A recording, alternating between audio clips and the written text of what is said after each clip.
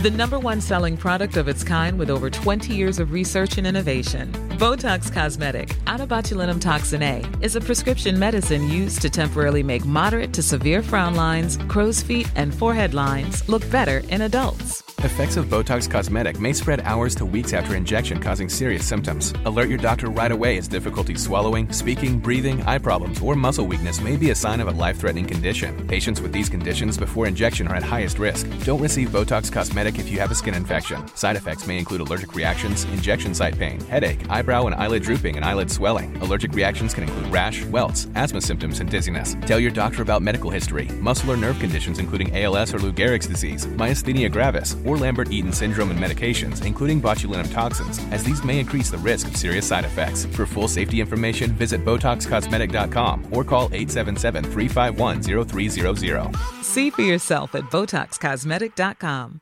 Say hello to a new era of mental health care.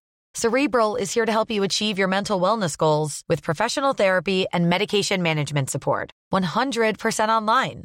You'll experience the all-new Cerebral Way, an innovative approach to mental wellness designed around you. You'll get a personalized treatment plan from a therapist, prescriber, or both in a safe and judgment-free space. Your Cerebral therapist or prescriber will outline a customized plan with clear milestones along the way, so you can get to feeling your best. With Cerebral, you're not alone in your mental health journey. We're here to empower you to live a fulfilling life. So take that first step towards a brighter future and sign up today at Cerebral.com/podcast and use code ACAST to get 15% off your first month. Offer only valid on monthly plans. Other exclusions may apply. Offer ends July 31st, 2024. See site for details. Ryan Reynolds here from Mint Mobile. With the price of just about everything going up during inflation, we thought we'd bring our prices down. So to help us, we brought in a reverse auctioneer, which is apparently a thing. Mint Mobile Unlimited Premium Wireless. How to get 30, 30, bit to get 30, bit to get 20, 20, 20, bit to get 20, 20, bit to get 15, 15, 15, 15, just $15 a month? Sold! Give it a try at mintmobile.com/switch. $45 up front for 3 months plus taxes and fees. Promo rate for new customers for limited time. Unlimited more than 40 gigabytes per month. Slows full terms at mintmobile.com.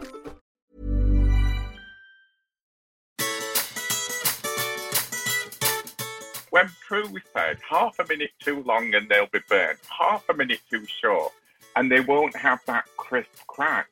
And I'm thinking, that's impossible. My oven, even though I've got a lovely oven, I do end up with certain things at the back getting done and slightly before the ones at the front. And if it really comes down to 30 seconds difference between the perfect Florentine and an imperfect Florentine, well, I might as well hang my apron up, honestly. Hello and welcome back to the Bakedown podcast. We've just finished recording episode 2 of our current series, and I'm delighted to say that Dan Beasley-Harling, who was a star, of course, of the Series 9 of Bake Off, and the recipient of 3 Paul Hollywood handshakes, no less, which he may have mentioned, joined Howard, Jane and I this week for a look back on Biscuit Week. Thank you also for the emails and the comments you've been leaving on social media. Do remember to keep in touch with us. You can email us, thebakedown@bakewithlegend.com, with any questions you have. And if you've ever met a Great British Bake Off star, or you have a story or something you want to share with us, just drop us an email. We'll be delighted to read it out. I can see that the last episode had listeners from as far afield as Germany, New Zealand, France, Netherlands, Mexico, Denmark, Switzerland, Belgium, Japan, Portugal, and many more countries. So if you are listening to this from somewhere interesting, do let us know. We'll be really glad to read out your message. We currently have our biggest ever collection of online classes on sale with many of our bakers. So please do visit bakewithalegend.com/online classes to check out all of those, including Jaffa cakes, pastel de nata, donuts, macarons, and so much more, which you can all learn from the comfort of your own home. All you need is a computer, an iPad, or even your phone. And remember to use the code PODCAST for 10% off your first class. And if you're thinking of a team building event or a special birthday that you want to mark, we also offer private group events. For now, though, enjoy this week's podcast, which I started by asking Dan if he worries about upsetting his American followers by putting spoilers about the show on social media. Dan Beasley-Harling first making his Bakedown debut Dan, thanks so much for joining us. Are you finding you've got to be careful what you say on social media? You don't want to give anything away because Americans haven't seen it yet. Pleasure. Thank you for having me, Josh. No, I've reached an agreement with my followers that it is okay for them to mute and unfollow me during this time because I do tweet furiously as the show's going out. Sometimes I wonder how much of the show I've actually seen because I'm usually there on Twitter enjoying it in the moment. But yeah, luckily only 3 more days. I'm doing my best not to completely ruin the episodes. But hopefully this will be great for people to check in afterwards. And obviously we can now not worry so much about spoilers. Jane, I had this moment last year where I put something about our beloved Henry in a title and upset lots of people that I'd inferred I think they had done particularly well in 1 week. Now, we've had 2 weeks of watching everyone, Jane. Is there anyone you're enjoying watching as much as Henry? Because you really did have an affection for him last year. Oh, that's such a mean question, isn't it? Of course, I love all the new bakers. And it does take a while to get to know them. The reason I absolutely adored Henry, apart from the fact he was utterly adorable and wore a tie, is that my son is a similar age to Henry. And he's called Henry. So it was a natural affinity with the lovely chap who lived up to his name. So actually, somebody asked me the other day what happened to Henry. I saw him on social media recently, but I think he's been relatively quiet, hasn't he? Is he back being a student or something like that? Anyway, he's lovely. But I do think this year's bakers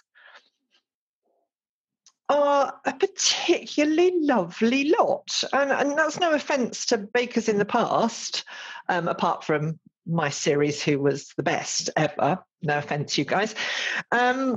But they seem to be a really kind, gentle, caring group. And I don't know whether in COVID times love have gone for a particularly warm and cuddly feel.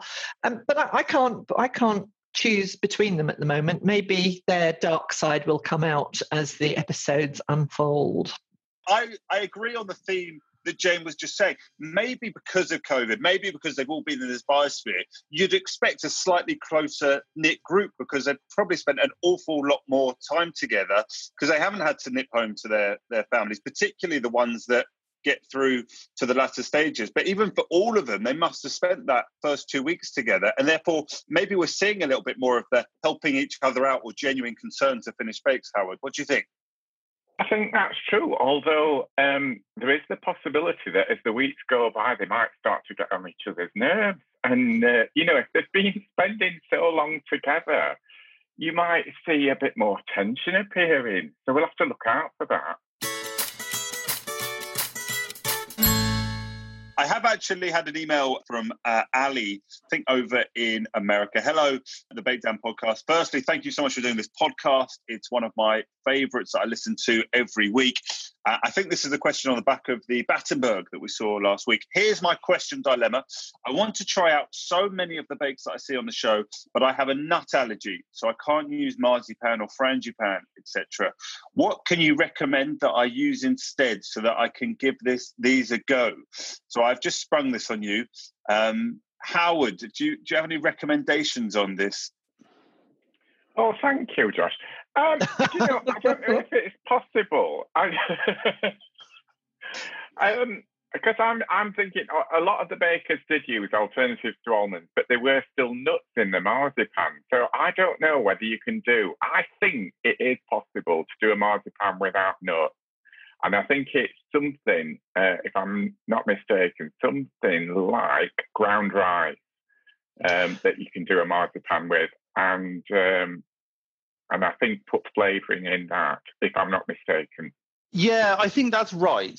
So I speak to Rosie from last season a little bit, and she has nut allergy and does a lot of nut-free baking. And I know that she makes macaron with rice flour and white chocolate. And I think so maybe you could do something about mixing rice flour and white chocolate, and that would create something relatively pleasing. But yeah, I don't think anyone here is a nut allergy expert. I think Howard's got you on gluten-free, but I don't know, Jane, do you know anything? No, I don't really, any more than you guys have said, except that Nancy Birtwistle winner back in What series? I don't know. I lose track. But she did a money-saving tip on Bakewell tarts, and I'm pretty sure she used ground rice in that instead of ground almonds. And if it works for a Bakewell, it should work and give you a similar texture for a marzipan. So I would give that a go. Try it. I mean, it's like all of us bakers, if at first you don't succeed, try again. I mean, that's what I do all the time now if I can't get something perfect. Whereas I used to, before Bake Off, go, oh God, well, I'm never making those again.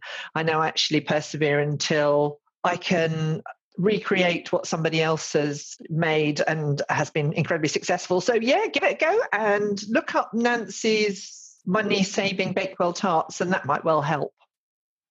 Okay, super. Well, I hope that helps, and thank you for listening.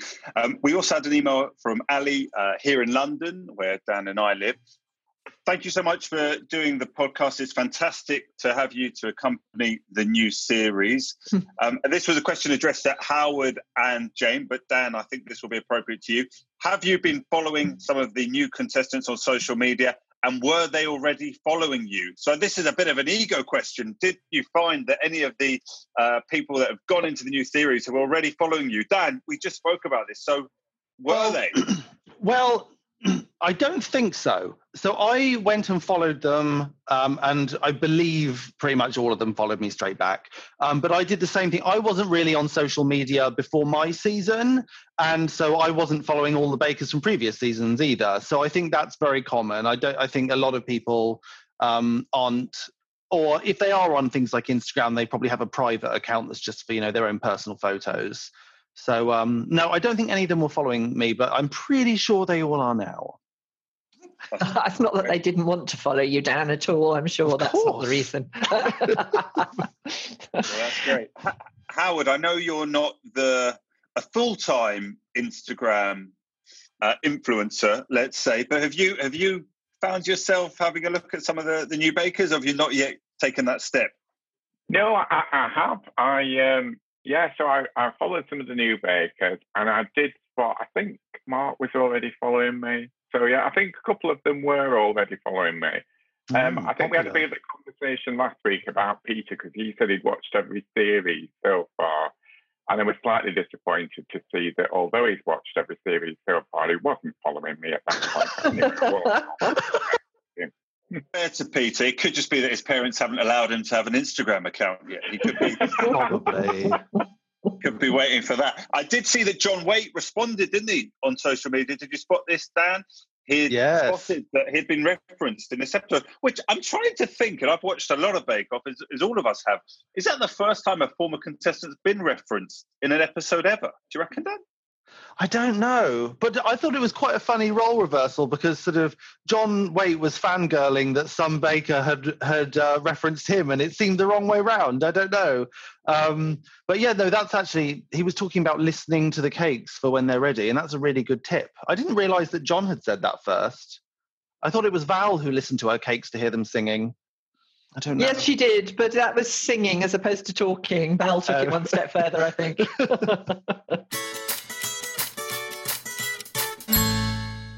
We're thrilled to have Dan with us to review the latest week in the tent. And week 2 was Biscuit Week. And Jane, the first task of the second episode, a batch of 36, exactly 36 Florentines. Now, this is something that I know you've made at Bake with a Legend classes, and something you quite enjoy making. Is that fair to say, Jane? Yes, I mean, I love a Florentine. I was given a recipe. Oh, God, I'm giving my age away now. Probably back in the 70s from a friend of mine who I was at university with, that was an absolutely fail-safe recipe. And I lost it somewhere along the way. And I have been searching for the best Florentine recipe ever since. And I have sleepless nights over Florentines, because it looks like it's a relatively simple challenge, doesn't it? But actually, you've got to get the caramel right, you've got to get the bake right, the size of your nuts right. Your dried fruit can go really chewy, because the longer it bakes, the more whatever fruit you're putting in toughens up, and you get these hard little lumps. So There are so many ways to make it. And yes, I have made them at Bake with a Legend class and will be making them in a Bake with a Legend class again for Christmas, along with biscotti. So watch this space, guys.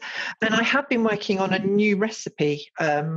We have got an awful lot of Florentines sitting here at home, waiting to be chocolated. Some of them with no snap, I have to say, but I've got now the perfect fail-safe recipe, guys. So if you want to learn how to make them, check out the Bake with a Legend website and look at my class. But they're tricky little beasts, absolutely delicious, but not as easy as the viewers might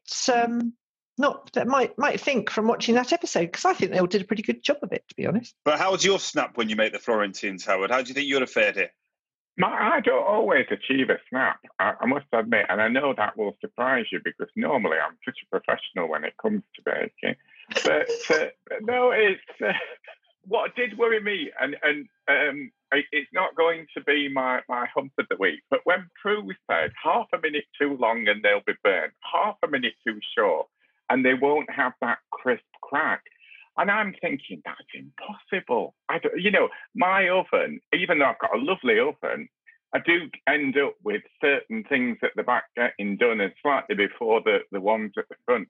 And if it really comes down to 30 seconds difference between the perfect Florentine and an imperfect Florentine, well, I might as well hang my apron up, honestly. And just one thing to add to that with your wonky oven, Howard, but he's so right, if it's on one shelf, it cooks a bit faster, blah, blah, blah. But also to remember that when you take it out of the oven, caramel carries on cooking. If you're making it in a saucepan, and all know how good I was at making caramel in the tent. If you're making it in a saucepan, you've got to take it off the heat and cool it down if you don't want it to cook anymore. And the same thing happens with Florentine. So you can take them out when you think they're fraction underdone, I think, leave them on your hot baking tray and they just finish off cooking. So if you take them out when you think they're perfect, they might overbake sitting on the tray in the next couple of minutes. So they're really, really tricky. They're definitely tricky. Are they trickier, Dan, if you start trying to get waistcoats involved, like Mr. Rowan? Rowan is one of my early favourites, just because he's so sassy and he's sort of. I enjoy that he's not taking it too seriously. He's having a bit of fun with it. But yeah, some of the decoration. I think that's the thing. When you get the briefs for Bake Off, there's you sort of feel this real pressure to sort of go the extra mile and do something really special. And I think sometimes that's where you can really come a cropper. And he's obviously just run out of time to finish it there. But I have to say, I just want to come back quickly on the Florentines, and I want to get Jane and Howard's opinion on this, because I was screaming at the television when they were baking the Florentines in moulds. I'm very opinionated. I have a lot of opinions about baking, and I'm convinced that my way is the only right way. I'm very much like a sort of purist. And for me, Florentines, obviously they're not going to be completely uniform if you don't bake them in a mold, but I like the fact that they have the super crispy edges where they've gone really, really thin. And that's, for me, I like them like a bit chewy in the middle with a really crispy edge. Like, I really like that. And I think maybe that's the traditional way. But I mean, Jane, you've probably spent more time looking at Florentines than I have. What's your opinion on that? I certainly wouldn't make them in a mold. I always wonder how people, when you buy them in the shops, they're perfect, aren't they? They must be baked in a mould. I always hand form them, and if I want them to be a bit neat and posh, as they come out and as they're cooling, I'll just sort of move the edges in. So I don't mind if the edges are really thin or a little bit thicker, because they're quite delicate, aren't they, if they go too thin. But yeah, hand mould them, and then with a silicone spatula just tidy them up if you want them perfect. But maybe I'll give them a go in a mould. That might solve the neatness problem. But you don't need to be buying moulds or tins for a lot of this stuff. I think as far as a viewer is concerned, and I love the fact that we've got some accessible bakes this year, busts of David Attenborough aside, so far the signature and the technical have actually been things you can make at home. And there was a lot of talk on Twitter about buying a tin in America for a Battenberg at $101 is just ridiculous. I think it's up to us to also make it accessible for anybody at home who wants to bake. So if you haven't got loads of silicone molds, do it by hand, because it's the way most of us do it all the time, and they're just as delicious. Okay, well, let's talk about some of the actual bakers. And Howard, you and I share something in common here, which is that we have no handshakes in the Great British Bake Off tent. So let's talk about Lottie. You are being cruel today. You're quite mean, Josh. I only could say that because I know I could get away with it, Howard. What did you make of Lottie? She did really well. Like she was congratulated for the chocolatey cherry and dark chocolate flavour that all built into something that was worthy of the first handshake of the series. I loved what Lottie did. I thought it was great that she took a very kind of informal approach to the decoration. She was doing this kind of Jackson Pollock-like splashing with the chocolate. And yeah, I think they looked great, very, very appetising. I think actually, did Lottie trim her Florentine? She'd gone in with a cookie cutter or something like that to get the perfect shape. But yeah, I thought it was a lovely effort. I wasn't entirely happy about the handshake, I have to say. I've become a little bit sort of risk averse, I think. And I thought if this was one series where they could have managed without a handshake, I think I probably would have done. Could have had a little COVID-safe commendation or something like that. Howard, you're speaking to the first person to ever receive 3 handshakes. So I think I'd like to say that the handshake is a vital part of the show, very important, and everyone loves it. Josh, can you mute him? We don't want to hear about his 3 handshakes. Thank you very much. I think the handshakes sometimes you do. I understand why sometimes people feel that they're a little bit overdone. But if anyone did deserve one, I think that Lottie did. I like the fact that they were, the decoration was a little bit interesting, but they were very classic. They're very classic flavors with the classic dark chocolate. I think it worked. I thought that was great. That's the sort of thing I would have made. So I was. I thought it was deserved. And I did think as well, really witty to call them Florentines. I thought, what lovely. I loved that name. We do love a pun, don't we? I think that was just a lesson to all budding bake-off contestants, is you don't, in the way that Dan was talking about it, you don't have to throw the kitchen sink at it like Rowan is. The important thing is to get an absolutely delicious bake and to be able to achieve it in the time. And I think we're all guilty of overcomplicating bakes when we're on the show. But Lottie just stuck to what she knew and fulfilled the brief and created something delicious that looked gorgeous. Was there anything else from those that had tried something a little bit different for the Florentines that caught your eye? Perhaps, Howard, anything that caught your eye? I was intrigued about Peter's caramelised white chocolate. I've never tried that before. So it looked as if he put this white chocolate into these large vats and was then doing something in the oven with it. So I don't know whether I've never caramelised white chocolate, but it sounded as if it produced a very deep, interesting flavour. So probably something to try. And for Paul Hollywood to say that something's unique is quite a compliment, I would say. Dan, would you agree? Was there anything else that caught your eye? No, I would say the same. I've never actually tried caramelizing white chocolate myself, but I think we all know that white chocolate is kind of very sickly sweet and not particularly interesting. So I think if there's anything we can do to make it more interesting, then great. I've actually never tried ruby chocolate, so I'm getting really behind on my chocolate. I need to get involved. But it's always nice when someone does something creative with the baking and not just crazy decoration, but also just trying something different and interesting with the baking. I really enjoy that. So I'll probably give that a go, actually. See how I get on.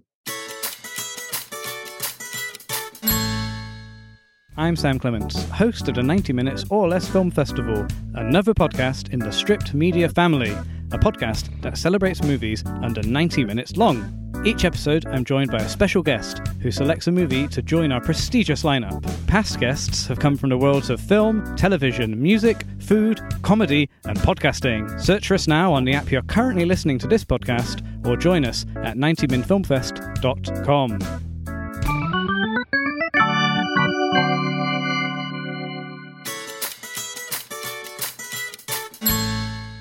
Well, let's move on and talk about the technical challenge from this week. It was to make 12 hand-shaped coconut macaroons, 6 filled with chocolate, 6 piped with mango curd, and they were given 1 hour, 45 minutes to make these.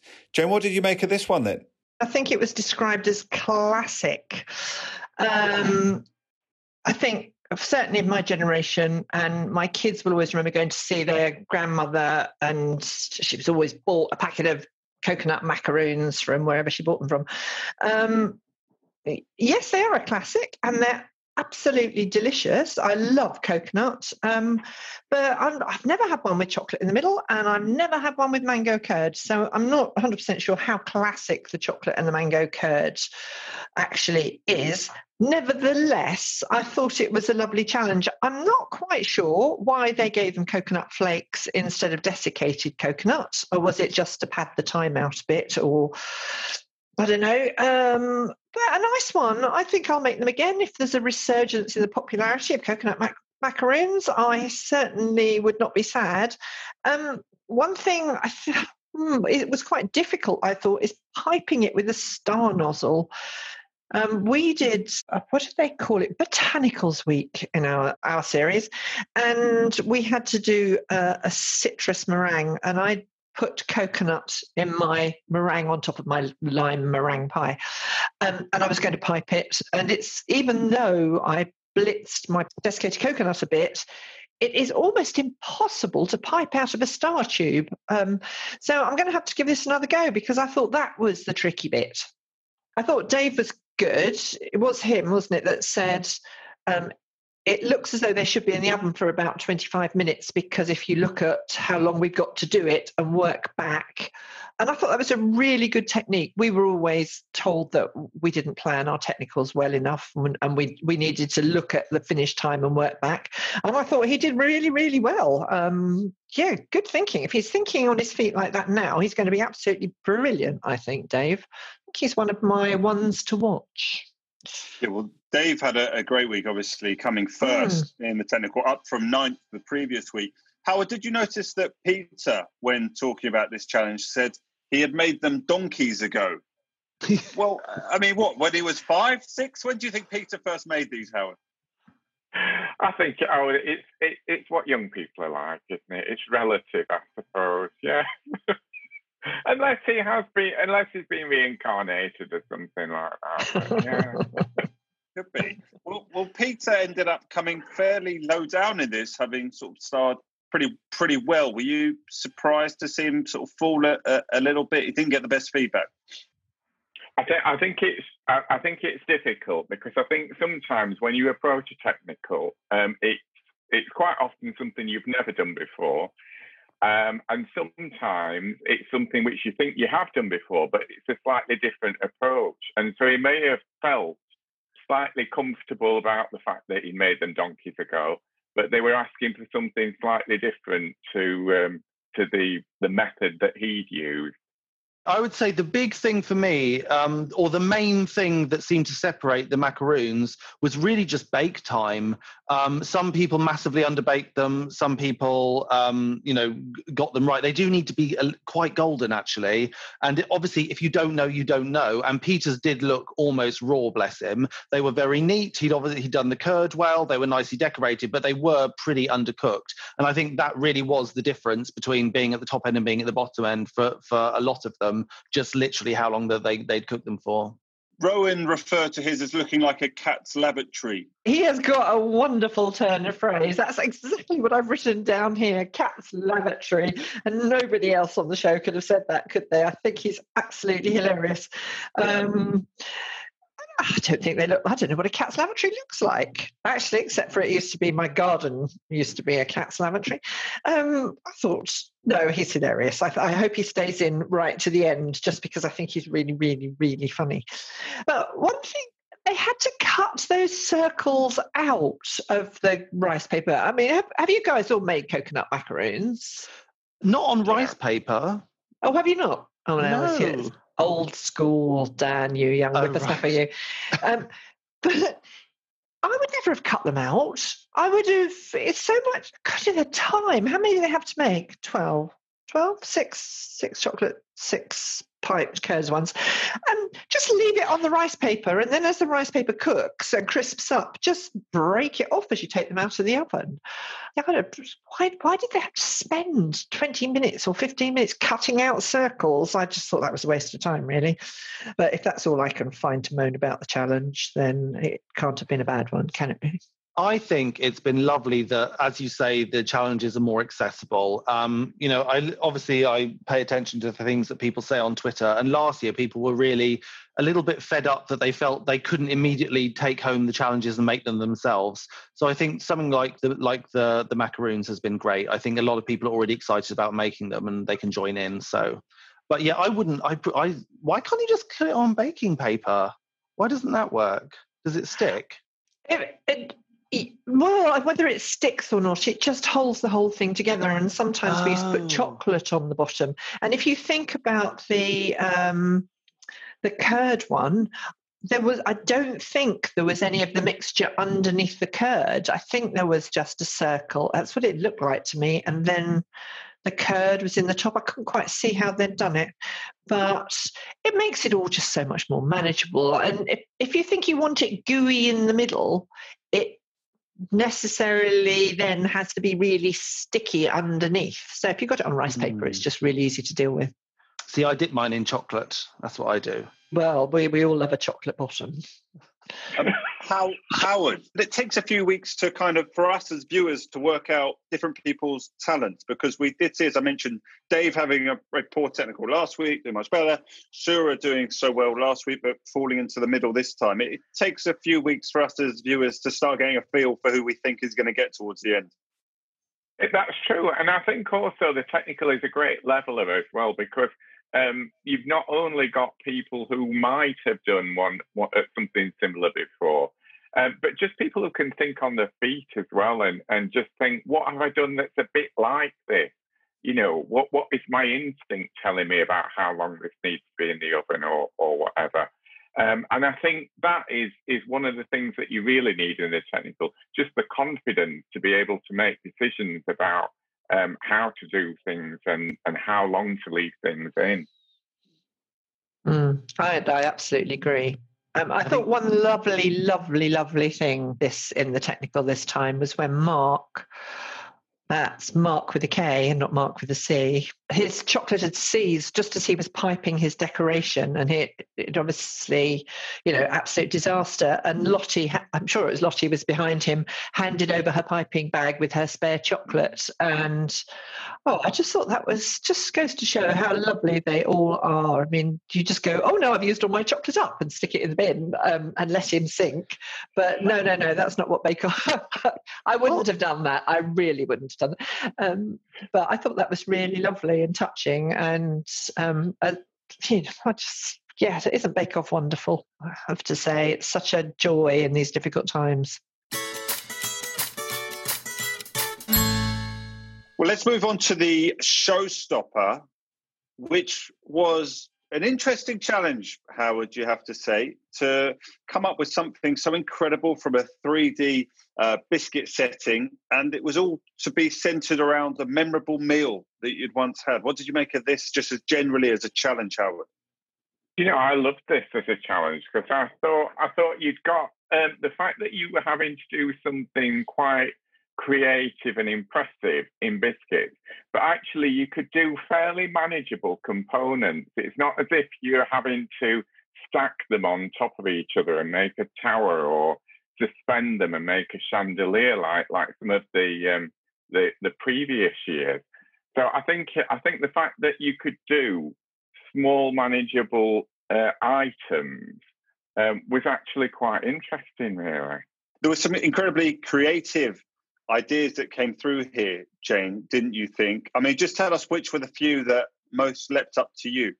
As far as challenges go, I'll just go in there. I initially thought, oh my God, I'm never, ever, ever, ever, ever going to be, I wouldn't want to do that. And actually, I watched it back and thought actually Howard's actually right. It was really quite manageable with the moulding. So the ones that stood out for me, obviously, was Dave. It was just beautifully decorated, and I love the fact that he moulded in a gravy boat and then stuck a base on the bottom. I thought his was really creative and really colourful. I also love Mark. What was it? Ethiopian one. Paul said it looked a bit, what was the word he used? Scruffy. But I thought it looked like it was a whole mounded, sort of moulded piece of pottery. I thought it was great. And Rowan's, I mean, who could fail to love his flashing light? It just made me smile so much. Dan, for you, was that what kept him in it? Just that bit of ingenuity, maybe? Oh, I don't know. I think Rowan kept Rowan in it. I think we all like Rowan. I think we need Rowan to be in the show. I have to say, I really like the challenge. When I first saw it on paper, I did sort of think, oh, God, flashbacks to Biscuit Chandeliers. But I think it was quite manageable. And the ones that stood out for me, probably because it was the way I would have done it. And I think I'm going to get a name wrong. Hermine? Is that it? Is that how you pronounce it? But when she dipped the cups in the royal icing, and then when it had dried, painted a design on it, that's exactly what I would have done. And I thought that was beautiful. And I think she might have. I think some of her other bits were a little bit scrappy, and I think she could have done a lot better if she'd just been a bit neater, because some of her ideas were brilliant. And I think we should be watching out for her, because I think her decoration is going to be fantastic. And I would just say, again, obviously, Dave's was amazing. And I was really blown away by Dave this week, because last week, we only really knew him for having his cakes knocked over, bless him. And he sort of seemed like a bit of an also-ran in the competition, very much middle of the pack. And then he just came through this week and just won the technical and smashed the showstopper. And I think now we have to look out for Dave and take him seriously and think, maybe this guy's going to be around for a while. Yeah, absolutely. Couldn't have gone much better for him this week. Howard, what did you make of the breakfast table that Mark made? It was solid, and it got really great feedback from Paul, didn't it? Even though it was perhaps a more simpler idea than some of what else was going on in the tent. Yeah, I think sometimes simple is good, and I think he'd done it in a very impressive way. So I think it had a style to it, almost like a sort of cartoony, animated way of doing it. So the toast and everything, look, it wasn't going for realism. It was going for a kind of artistic interpretation. But yeah, it had as I say, a great style to it, which I liked. I also want to do a quick shout out for Linda, because hers was so pretty and so delicate. The piping into the sort of floral, lacy shapes, I thought that looked lovely. I'm really glad to see her find her feet this week as well. But I thought last week Dave looked as though he was a bit of a rabbit startled in the headlights, I thought, and unsurprising. The tent is a weird and wonderful place when you first walk into it. And they all seemed a bit more at home this week, which is possibly why Dave sort of shone. He settled and gave us some of his best stuff. I thought he was absolutely brilliant this week.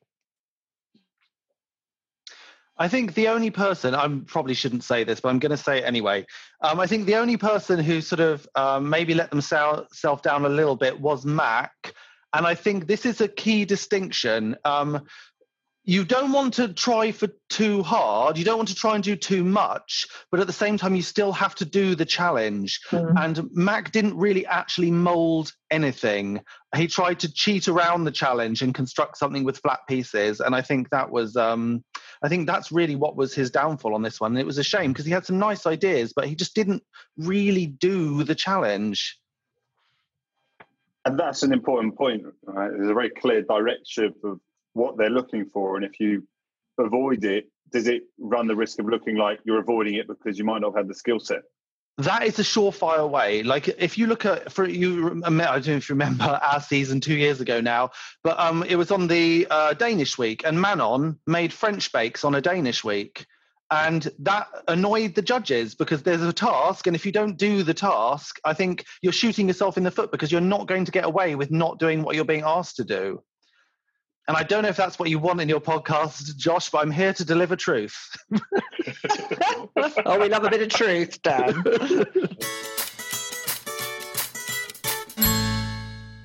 It's at that point in the podcast where, Howard, we come to you to find out what your hump was this week. You already alluded that there could have been a couple of things. So what did you decide was going to get your hump? And last week, you sort of dodged the question, and I won't let you dodge it again. Right. So I've got to have a hump this week. My hump was something that I noticed, and now I shan't be able to watch Bake Off without listening for this again. Now, I know certain people have will know that at certain points in time, I had a bit of a crush on Paul Hollywood, and I may have sort of fantasized about various outfits that Paul might wear. I wonder what you're going to say there. The one that I wouldn't have thought about was overalls, and now I can't stop thinking about it because he literally says overall so many times. So he says, overall, I think you've done a really good job there. Overall, I think you've done a decent job. Overall, I think you've done an amazing job. Overall, a great job. Overall, you've got really nice flavours. And I'm thinking, just stop saying overall. I won't be able to watch an episode of Bake Off without listening for Paul saying overall. Talking about the Star Baker this week, was it a foregone conclusion that it was going to go to Dave? I don't think anyone else was even in contention, really. And I think the thing is, I think he came into his confidence. I think that was it. I think obviously everybody works incredibly hard, but if you don't come in with confidence, it's easy to trip up. And he came in with confidence. He delivered well. He did the fantastic technical, and I think that gave him the confidence to know that he could pull off his showstopper, and he did. And I don't think anyone else was close. I really don't think anyone else was in contention, or certainly from what we saw. I also love the way that Dave looks when he receives some positive feedback. He's got this really little sweet smile like a little boy. I'm not saying he's smug in any way, but you can see how much he appreciates being told that he's done a good job on something. I think it's so very sweet. Well, if there was perhaps little debate about who the Star Baker was going to be, there was definitely an air of fear I had for Rowan, but it proved unfounded, Dan, in the end. And what did you make of the decision, Mac? So I think it was a fair decision, and I really think it probably came down to the fact that, as I said, Mac didn't really try to sculpt anything. And I think if you don't Rowan's wasn't amazingly spectacular, but he did do a very large sculpted biscuit that, there was real jeopardy there, and he pulled it off. Mac tried to avoid doing the difficult thing. And I know from personal experience that the judges hate that. They'd rather see you try and fail than not try. And I think, what he did was lovely, but it wasn't the challenge. And I think that is, that would have probably it. That was probably what made it the decision. Jane, do you agree with that? I absolutely agree with Dan on his comments about Mac. So in spite of having a good technical, he didn't have a very good signature, and he just did not hit the brief. And I think if there's one thing that's going to stick you right at the bottom, it's not hitting the brief. And everybody else, I just want to mention Lottie here having to unmold her boat. I made a boat in my business biscuit week, and nothing like Lottie's. It was pretty impressive. You're all struggling, and everybody's trying to get them out of their molds. And Mac didn't. I liked his square teapot, but it wasn't the brief, and that was the thing at the end that tipped him over. I loved Rowan's handle on his lighthouse. I thought it was ingenious the way it sort of slotted into the main bit of the lighthouse. So, but going to Laura, I have to agree with Paul. I mean, it looked really simple, didn't it? I mean, you had a stand that you put your biscuits on, and then you put a bit of brandy stack around the middle and a couple of, I can't remember what else there was, a couple of cups or something. Yeah, that wasn't enough for a 4-hour showstopper. I think she was lucky that Mac didn't hit the brief, because otherwise she could have been in danger. I always used to say in weeks 1 to 9, you only have to be better than one other baker in the tent. And in week 10, you have to be better than 2. And I think Laura dodged a bullet as well. And hopefully next time she will just up her game a bit. But poor Mac, I really loved him. I thought he was such a nice man, as indeed they all are. But, had to go, I'm afraid. Howard, even coming third there in the technical, didn't save him. Was it the right decision as well for you? I think it was. I think it's very sad, because I know in our year there was one person who left simply on the basis that they'd just not really hit the brief. And it's awful if you deliberately avoided the brief because you find it too difficult. That's one thing. But I think sometimes if you've interpreted the brief wrongly and then you've committed to actually doing that on the day, it's quite heartbreaking, really, because you sort of know you've basically signed your you signed your destiny, really. Well, look, it's been a fantastic series so far. We've loved the opening 2 episodes. So glad we've still got 8 left. Dan, thanks for joining us today. Before you go, Dan, we should reference that you too, like Howard and like Jane Wilby, have been doing online classes for Bake with a Legend in the last couple of months. You've taught a Battenberg cake that was extremely popular. You've done a macaron class. We've got pastel de nata coming up. The macarons are back by popular demand.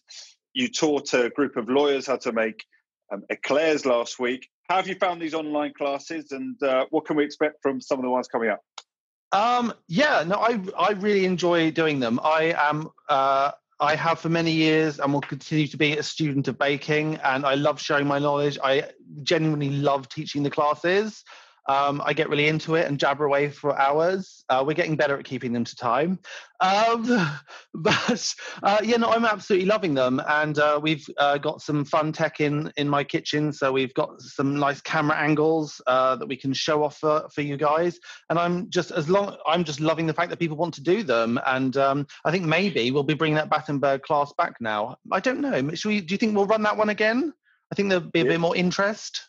Definitely. We've already saw some comments on your social media, Dan, in the last couple of days asking for it to return. So we will definitely have to find a date for that between now and the end of the year to bring that back. And I have to say, anyone thinking about doing a class with Dan, you will enjoy the multitude of camera angles that are available and included, that the effort you've put into effectively what feels like an in-house video production of angles is absolutely extraordinary. So thank you for the efforts going on there, Dan, and we look forward to those classes. If you do want to find out any more, it is bakewithalegend.com/online classes. As you may have heard at the beginning of this podcast, if you use the code podcast at checkout, you get 10% off as well. So that's it for this week's podcast. We'll be back next Wednesday. If you have any questions for us and you'd like us to read them out or answer your queries, be they about the show or baking in general, we'd love to try and help. It is The Bakedown at bakewithalegend.com. Wish you all a great week, and we'll be back next Wednesday.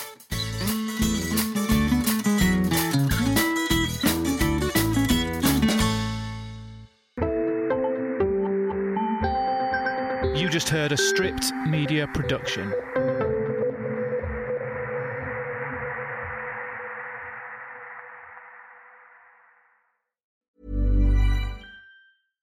Subtle results, still you, but with fewer lines. Botox Cosmetic, out-of-botulinum toxin A, is a prescription medicine used to temporarily make moderate to severe frown lines, crow's feet, and forehead lines look better in adults. Effects of Botox Cosmetic may spread hours to weeks after injection, causing serious symptoms. Alert your doctor right away as difficulty swallowing, speaking, breathing, eye problems, or muscle weakness may be a sign of a life-threatening condition. Patients with these conditions before injection are at highest risk. Don't receive Botox Cosmetic if you have a skin infection. Side effects may include allergic reactions, injection site pain, headache, eyebrow and eyelid drooping, and eyelid swelling. Allergic reactions can include rash, welts, asthma symptoms, and dizziness. Tell your doctor about medical history, muscle or nerve conditions including ALS or Lou Gehrig's disease, myasthenia gravis, or Lambert-Eaton syndrome, and medications, including botulinum toxins, as these may increase the risk of serious side effects. For full safety information, visit BotoxCosmetic.com or call 877-351-0300. See for yourself at BotoxCosmetic.com.